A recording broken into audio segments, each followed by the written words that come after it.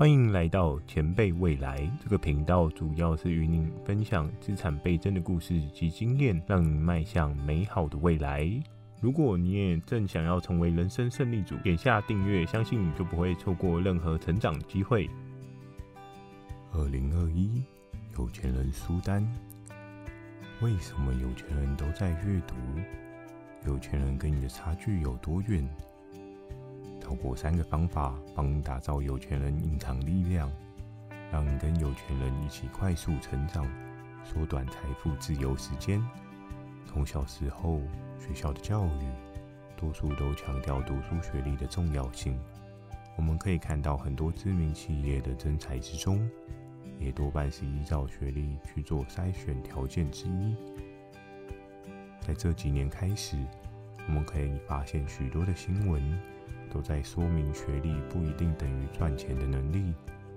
我们可以看到不少的知名企业家，或许在求学生涯中到了一半就离开了学校。之前的影片当中有提到，有钱人都重视能力提升的无限力量。2021有钱人投资的无限力量在于知识提升。古老的名言佳句：3日不读书，面目可憎。看书除了能有效培养自己的知识含量，刻画出属于自己不同的个人气质外，在现在的时代，更重要的是帮你打造像有钱人一般的思维。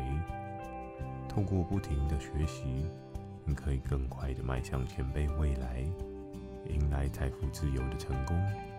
在今天的影片中，有满满的知识含量及富人习惯养成方法，记得看到最后，你会有满满的收获。开始前，领取你今日的正向情绪，点赞、订阅、加分享，让你可以迎接美好一天的到来。订阅了吗？我们正式开始。问题1：有钱人为什么要读书？你是不是觉得读书是一件很痛苦的事？我们可以看到有钱人的传记当中，都会分享到读书的好处。在许多创业家的故事，我们能够发现对于成功愿景的规划，大多是过往成功的人所给予的美好建议。有钱人会透过书籍中的知识，去找寻可以发展的商业模式，或是成为有钱人必备的知识技能，让自己打造出属于自己黄金般的财富自由系统。问题2：为什么对于读书感到痛苦？还记得从小到大重要的考试，多数人都用着不少时间去读学科的书籍，不论擅长与否，由于教育体系的状况，都必须要去研究学习。为了是达成考试100分的目标，我们可以看到为什么补习班在台湾如此的盛行，在于家长对于小孩的未来在乎的是所上的学校及能做的工作，所以你对这个学科没兴趣，你也必须要努力的朝100分迈进。每次的学习过程当中，会运用很多自己的意志力去克服难关挑战。可是与再怎么学猴子爬树，效果相对有限，甚至不可能。每次的痛苦当中，也会日渐失望，对遥远的目标没有成就感，就直接果断放弃掉目标的达成。对于有钱人的阅读习惯，将会没有养成的机会可能，更难触摸到财富自由的世界。有钱人为什么要读书？在前述有说明到，而为什么有钱人读书看起来都相对开心呢？有钱人思维逻辑在于财富系统的打造，有一个明确的目标，像是如果你想要成为一位设计师，也可以透过设计结案换得财富自由。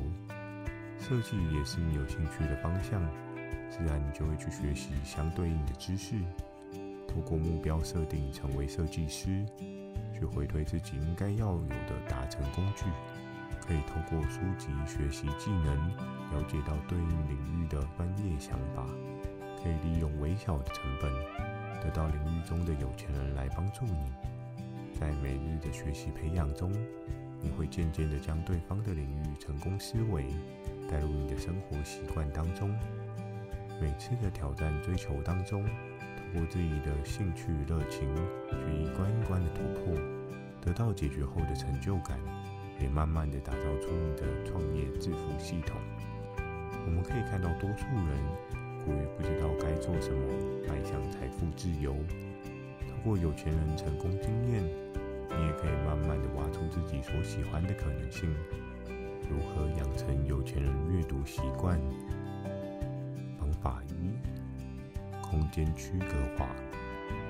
在资讯爆炸的时代中，以及居住环境渐渐变小，我们不难发现许多个空间功能会在同一个地方。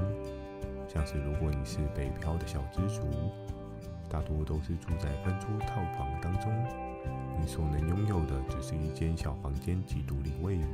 在吃饭、看书、睡觉，各式各样的生活习惯都会在同一个空间，会很难造就出你的读书习惯。尤其当你手中又有手机的讯息提醒，将会让你注意力被吸引过去。你能做的是买一个可以上锁的书柜，在你读书前将手机锁在置物柜中，让自己读书时间达到才能拿出手机。透过时间规则每日的遵守，你会发现手机的需求并没有以往来的及时，换得到干净的阅读时间。如果幸运的住在一个大房子，你必须要妥善的规划每个空间的配置，最好是有一个读书的印象点，像是你可以把想看的书放在床头，每次当你走到床边，将会看到书籍在旁边，渐渐的你就会习惯，看到床就联想到要看书。有钱人的阅读习惯就不难养成，你也才能在前辈未来的道路上更往前一步。方法2：未来展望设定。我们都知道的是，有钱人善于设定目标达成。当你找到未来想要成为的自己，你就能更有动力去挡掉其他的诱惑阻碍。透过每日书籍的知识提升，找到你所向往的人生状况。每次一点一滴的知识增长，让你有更多的武器去打造出有钱人的财富系统。人的每个动作都带有着对应的动机，导向出后续的习惯。有钱人的习惯养成，你需要更强力的未来美好动机。如果真的找不到方向的朋友，建议可以先从成功人士的创业故事书籍中去找寻灵感，拓展自己的视野，将会有意想不到的收获。或是你也可以点赞、订阅、加分享。后续前辈未来也将会制作出创业故事书籍的系列分享，让大家知道。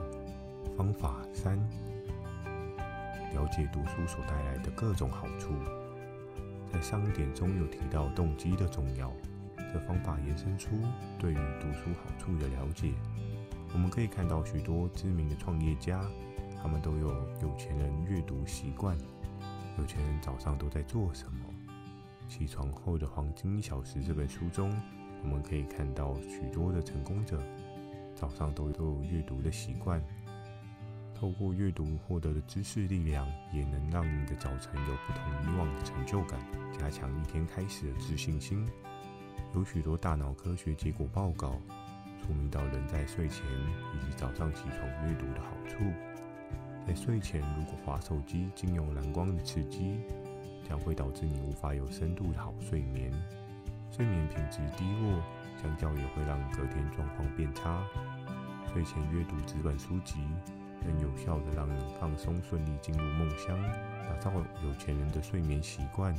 而在目前多数人的早晨习惯，不少比例是一起床滑手机就看社群讯息，一天的开始涌入了大量你需要去解决的资讯，相较你会有一个混乱的开始。早晨阅读能提供你一个单纯的思考环境，去提升你对自我生活的掌控力。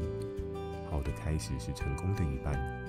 读书习惯养成不简单，你需要透过纪律上的规划，让自己每日维持有钱人的富习惯，将会快速的迈向财富自由的未来。2021有钱人投资在于知识的培养提升，接续前辈未来也会朝着2021有钱人书单这个专题，打造出与大家的知识共享提升。如果大家有好书推荐，也欢迎在留言板上留言给我，你的每则留言我都会去看哦。记得点赞、订阅、加分享，让这些知识能帮助到你周围的朋友，了解到有钱人为什么要阅读，一起打造有钱人的未来。帮助别人的同时，你也可以得到正向情绪的反馈，提升每日的开心指数。前辈未来，给你价值满满的未来。我们下次见。